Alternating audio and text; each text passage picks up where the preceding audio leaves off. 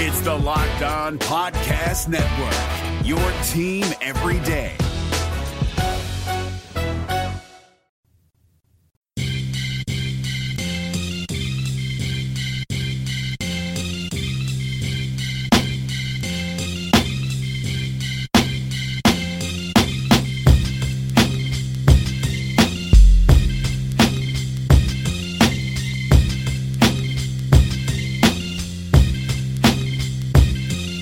You are Locked On Blue Jays, your daily podcast on the Toronto Blue Jays, part of the Locked On Podcast Network, your team every day.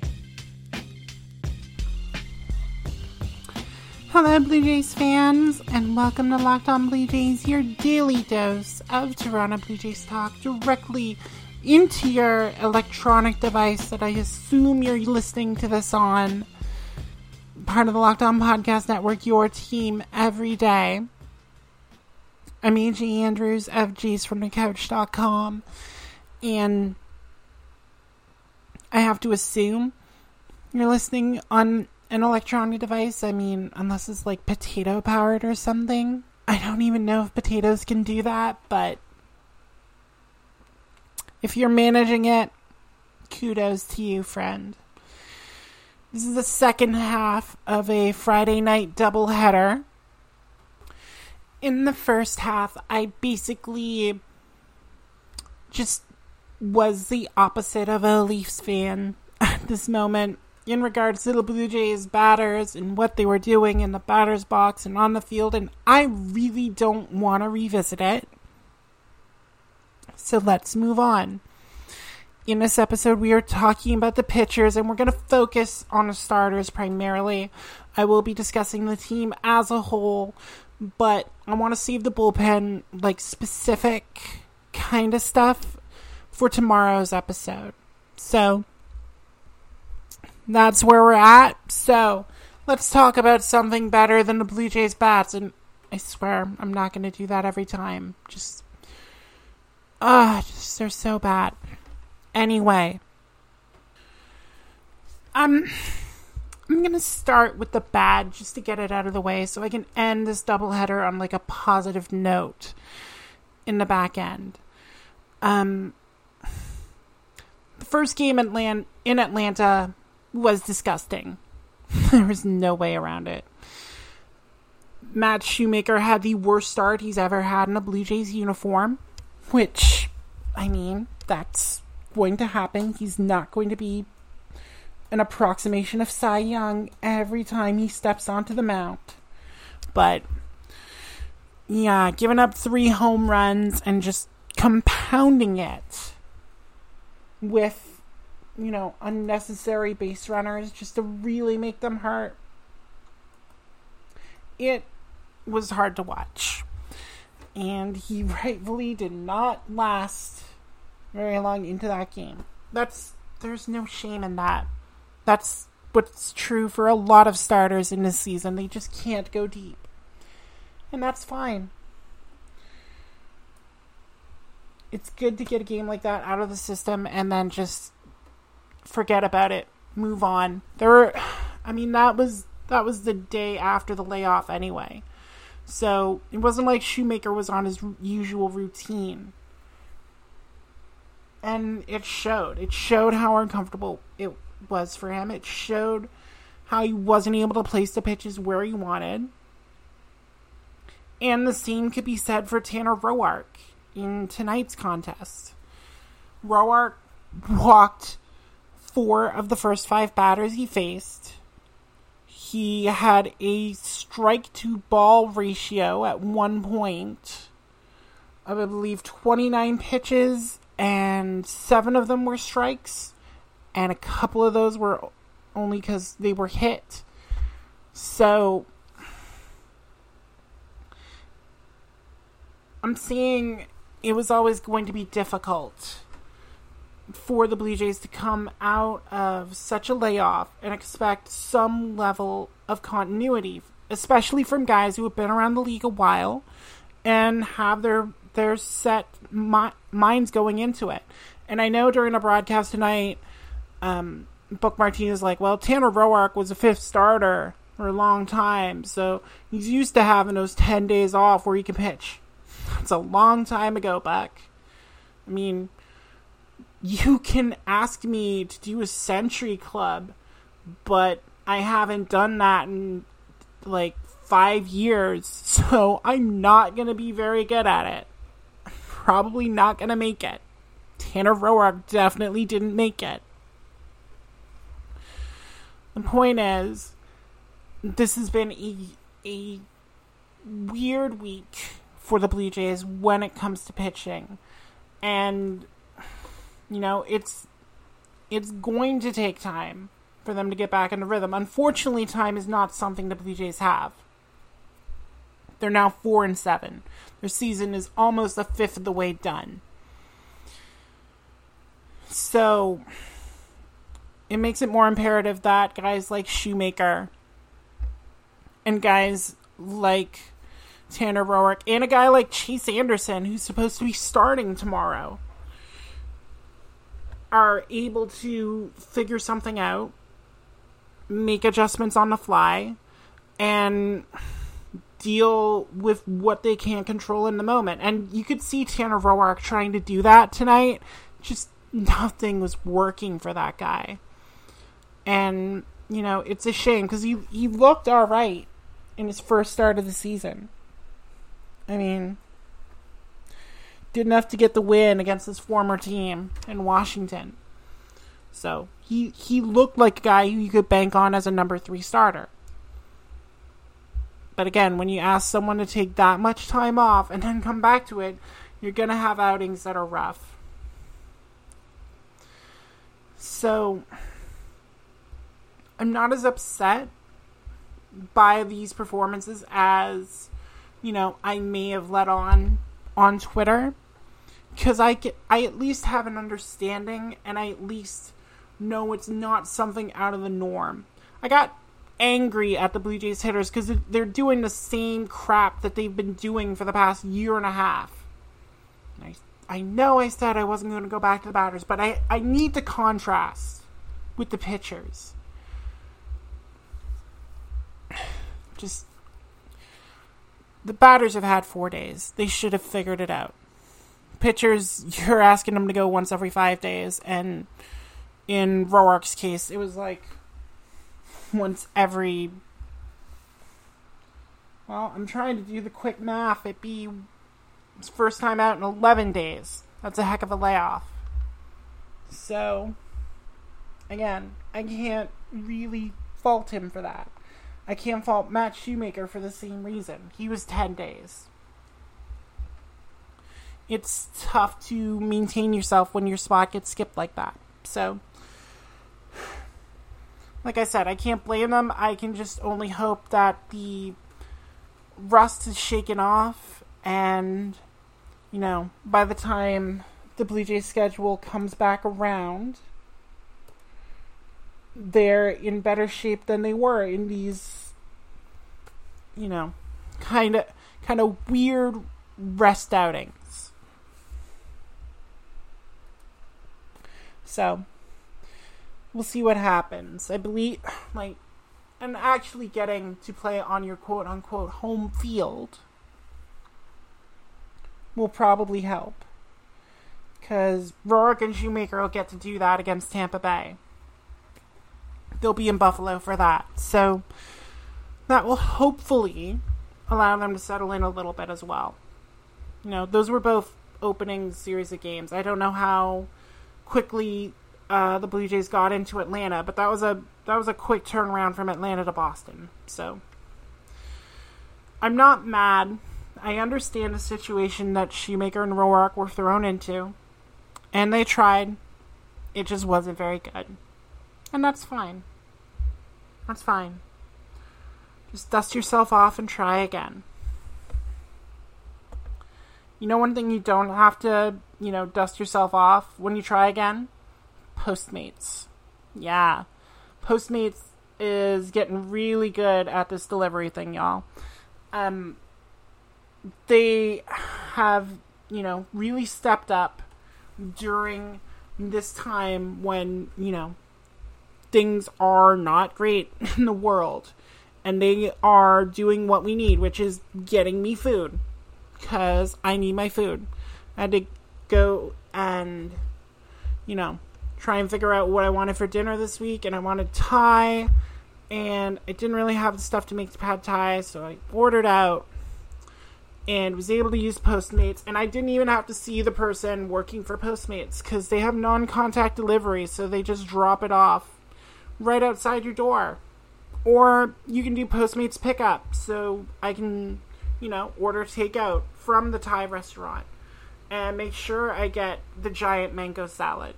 Because I like mango way too much. I may have a problem with mango. There are worse things to be addicted to.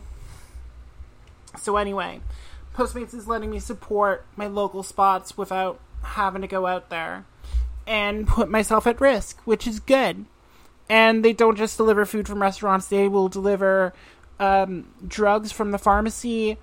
If you need beef jerky from 7-Eleven or something, they can drop it off outside your door too. And all you have to do to get that kind of luxury is download Postmates on whatever phone you're using, or tablet, or whatever smart device. You find your favorites, you get anything you want delivered in an hour, and for the first week that you're on Postmates, you get $100 of free delivery credit for your first week. You just use that promo code LOCKEDON. You get the $100 of free delivery credit when you download the app. It's that easy. Code LOCKEDON, $100 in your account. It's awesome. So anything you need, anytime you need it, Postmate it. You are Locked On Blue Jays, your daily Toronto Blue Jays podcast. Part of the Locked On Podcast Network, your team every day. All right, I want to talk about some good. There was some good this week in Blue Jays land. It's hard to find, but it's there. And I'm going to start with the semi-good thing. And that is Nate Pearson's second career MLB start. Wasn't spectacular. Pearson gave up 3 runs in 5 innings. He walked 3 batters. Struck out 5 on 79 pitches. I rounded up. Pearson didn't look like he was fully in control of his arsenal either when he went out for that game against Atlanta. You could see him trying to lean on his changeup a lot more despite whatever signals Reese McGuire was sending out. And you have to have a lot of confidence as a rookie, but you also have to know what you're capable of. And he wasn't really lighting up the radar gun that he was, when he was touching 99 with ease. So he had to pitch a little more. And that is the sort of thing that separates a Nate Pearson from a Kerry Wood that, comes out with all this heat and gets a bunch of strikeouts, but ultimately can't sustain a career. Nate Pearson has a much better chance of doing that because he has 4 different pitches he can use. And he knows when he can go to them. And he knows he has the confidence in going to them. So, even though it wasn't a great start, I did see enough growth in there that, I'm happy to see where he continues to go and just what he's able to do with it. I was encouraged. It was like the Boston exhibition. You saw him struggle for a little bit, but eventually he was able to right the ship and put together a start that kept the team in the game.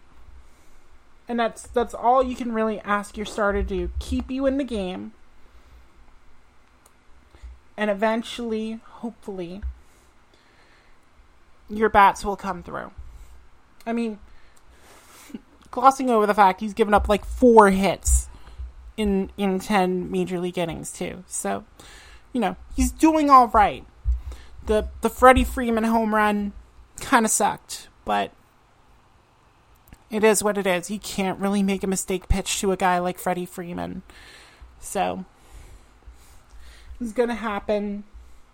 But obviously the best pitching performance of the week goes to the man who's making the most money. And that is Hyunjin Ryu. Hyunjin only lasted 5 innings, but it was the first time he got to 5 innings all season. He walked 3 batters. He had his first wild pitch in 57 starts, but he struck out 8 and only gave up 1 hit. And when Hyunjin Ryu is able to do that and keep the runners off the base paths, keep them from, being able to link hits against him, he is incredibly tough to overcome. And Atlanta couldn't do that in Wednesday's game. And watching Ryu work like that, again, it was kind of tough to see what made him a $20 million man in those first 2 games when he faced Tampa and when he faced Washington. It looked like he was having command issues. It looked like he wasn't able to do what he wanted, come in on the inside part of the plate, and it clearly hurt him in those games. But against Atlanta, he's the only one who was pitching on normal. I guess Pearson kind of was too, but Ryu had his normal rotation through the lineup, essentially. It was basically like with an off day thrown in. So he would have been pitching against Atlanta anyway. And he looked plenty comfortable. Again, he had complete control over what he wanted to do. Sometimes the pitch didn't break the way he wanted, but he knew what he was doing. And he finally got that first Blue Jays win. And it was very well deserved. I was very happy to see that. And I was very happy to see the bullpen work properly. Even if Thomas Hatch gave up that home run to Adam Duvall and made it too close. I was very happy to see that. And like I said, we'll talk about the bullpen on a Saturday episode. Because I want to get your opinions in there. Because I did ask for the fan opinions. But given we had a lot of stuff to talk about tonight, I wanted to save it for tomorrow when I can, give you all the respect you deserve. Because you have a lot of good thoughts, and I want to talk about them over a longer period of time. So that's what we'll be doing tomorrow. Also tomorrow, I think I'm going to double up on Saturday. Just to kind of avoid the Sunday rush. One of our episodes will be featuring a cut from a Locked On MLB Prospects episode that you may have seen me link out earlier this week. Aram Layton, who is the host of Locked On Marlins and probably thought he wasn't going to have a 7-1 team to talk about, has been interviewing prospects, and this week he talked to Griffin Conine, who not in the Jays 60-man player pool, but, trying to do what he can to stay in shape and be ready for next season.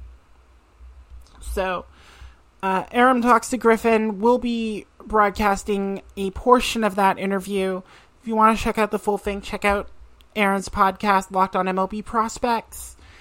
And, check out the other fine podcasts on the Locked On Podcast Network. You can get them on Stitcher, Spotify, Apple Podcasts, Google Podcasts, wherever you get podcasts. You will find the fine programming that the Locked On Podcast Network has to offer. You will find Locked On Jays on Twitter and Facebook at that handle. And you will find me on Twitter at _J_Andrews. The underscores are there because Twitter is dumb, as always. But it was useful for getting this out and letting me interact with y'all. And I appreciate that. Because a lot of times I need to be able to interact with y'all. Because despite how nasty a place Twitter can be, a lot of y'all keep me sane. And I appreciate y'all for that. So, thank you. And we will be back with those 2 episodes I described tomorrow. Or later today, depending on when you're listening to this. They will be out during the weekend. So, until then, For everyone at the Locked On Podcast Network and everyone at jaysfromthecouch.com, I'm AJ Andrews. Thank you all so much for listening to tonight's episode. And y'all take care.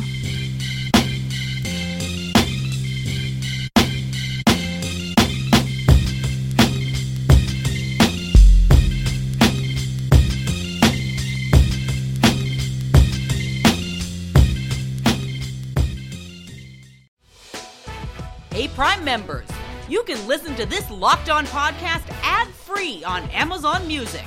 Download the Amazon Music app today.